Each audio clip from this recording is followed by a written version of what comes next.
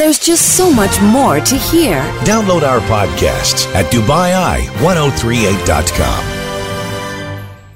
We're going to head straight over to London now, and we're joined by CNN's John Defterios. John, warm welcome from Dubai. I believe you're still in London. I am, and we had a huge drought as well. The skies have opened up, Natalie.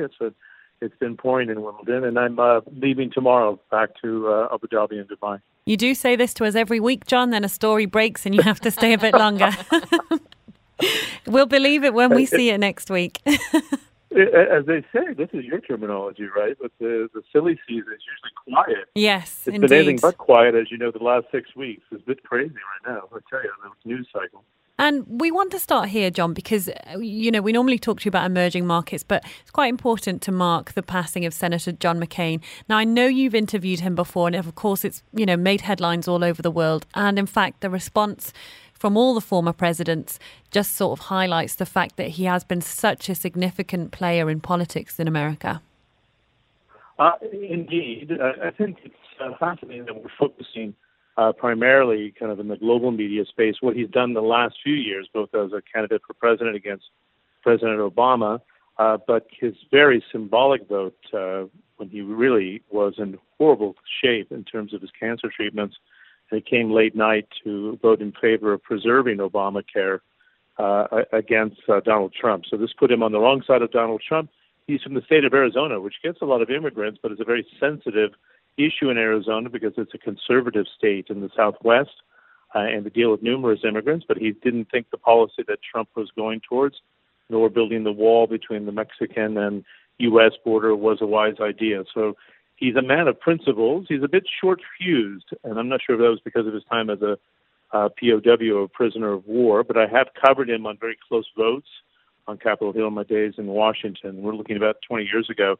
And if it didn't go his way, or he was frazzled at the last minute on a vote, or somebody got the better of him in terms of a debate that he didn't agree with, he was not one who kind of softened his words. He would come out firing.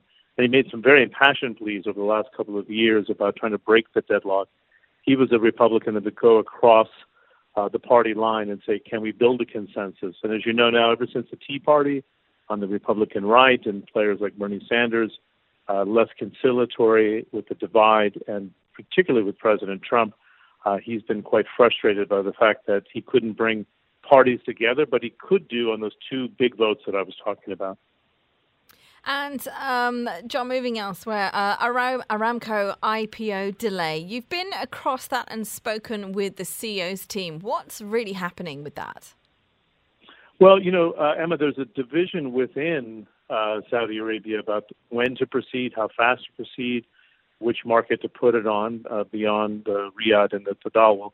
There was a debate about whether to go in the New York Stock Exchange or London. And in fact, when I interviewed Minister Al-Faleh in London during the tour of the Crown Prince, His Royal Highness, to London, he was suggesting that New York would subject them to too much international scrutiny, open them up to potential lawsuits because of both the JASTA legislation and the 9/11 victims, and also environmental lawsuits have been filed in New York. So he was able to park that.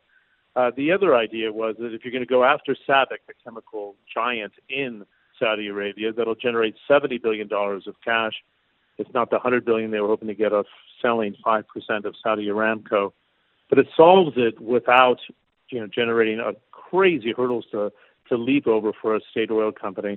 I also don't think that they're wild internally from the sources I've spoken to about revealing all the reserves. Then there's the royalty payments that go out in the government itself, and you'd have to declare those as a publicly traded company.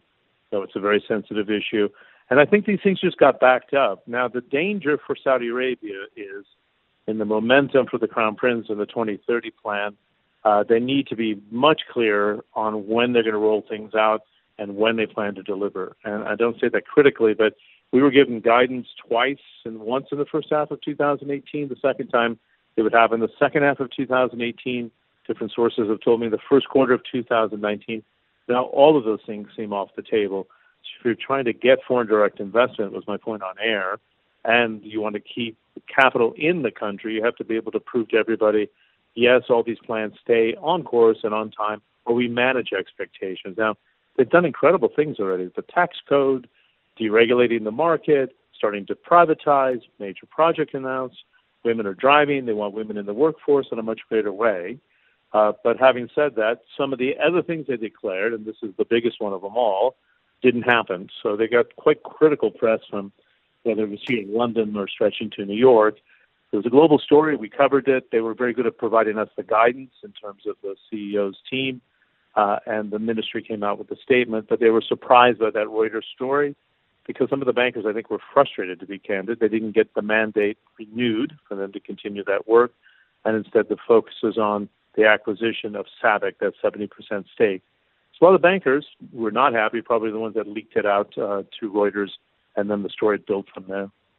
And John, finally, this story about the U.S. Federal Reserve Chairman, he gave a big speech on Friday in Jackson Hole, Wyoming, and he's come under a lot of pressure from President Trump. He's also, gone in for the Fed, really. But why should we care? You know, we live in Dubai, or anyone else listening to this from different parts of the world. Why should we care what's going on between President Trump and the Chairman of the Federal Reserve?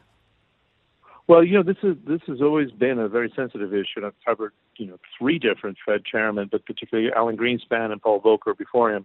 And the independence of the central bank is cherished in the United States because it gives you a sense of stability, very much like the Bank of England or the European Central Bank. And I know emerging markets are working to get it that way. So if you have a president saying, I'm not happy about the interest rate rise and I'd like to influence that through my television appearances, the sense of independence goes away, right? Number one. Then the next major theme on this, Natalie, is that the U.S. is raising interest rates. The dollar is getting stronger. So we're watching to see if they're going to raise interest rates again. That'll put more pressure on, the Turkish lira, the Southeast Asian currencies like Malaysia, Indonesia. The peso of Mexico has been under pressure. Argentinian currency under pressure. South African rand under pressure. So as the emerging market currencies come under pressure, the capital leaves the emerging markets. So we watch what he says very carefully. He managed it well, almost ignoring Donald Trump's pressure, and said, we're going to do the right thing, but we don't see the inflationary pressures to move more aggressively than we are right now, which means there's probably another interest rate rise, and why it was not multiple interest rate increases and why the market rallied.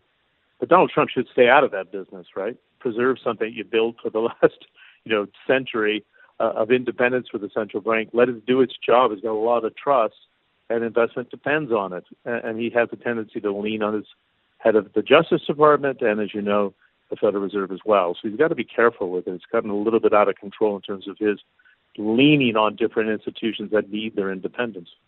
Okay, for now, that's where we'll leave it. John Defterios, hopefully making his way back to the region by next week. We'll catch up with you then, John. That's a promise. We'll talk to you next week. Take care. There's just so much more to hear. Download our podcasts at DubaiEye1038.com.